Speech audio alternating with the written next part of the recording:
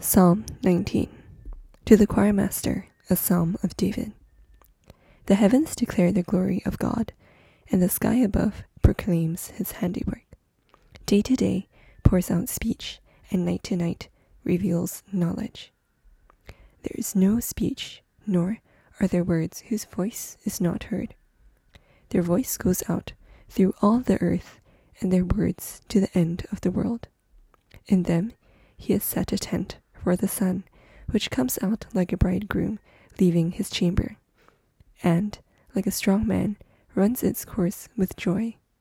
Its rising is from the end of the heavens, and its circuit to the end of them, and there is nothing hidden from its heat.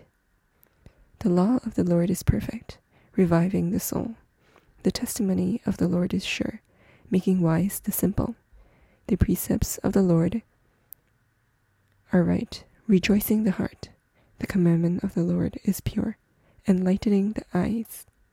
The fear of the Lord is clean, enduring forever.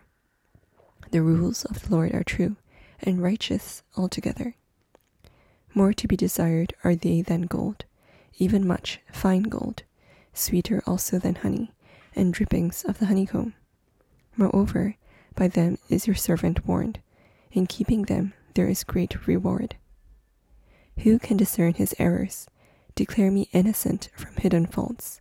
Keep back your servant also from presumptuous sins. Let them not have dominion over me. Then I shall be blameless and innocent of great transgression. Let the words of my mouth and the meditation of my heart be acceptable in your sight, O Lord, my rock and my redeemer.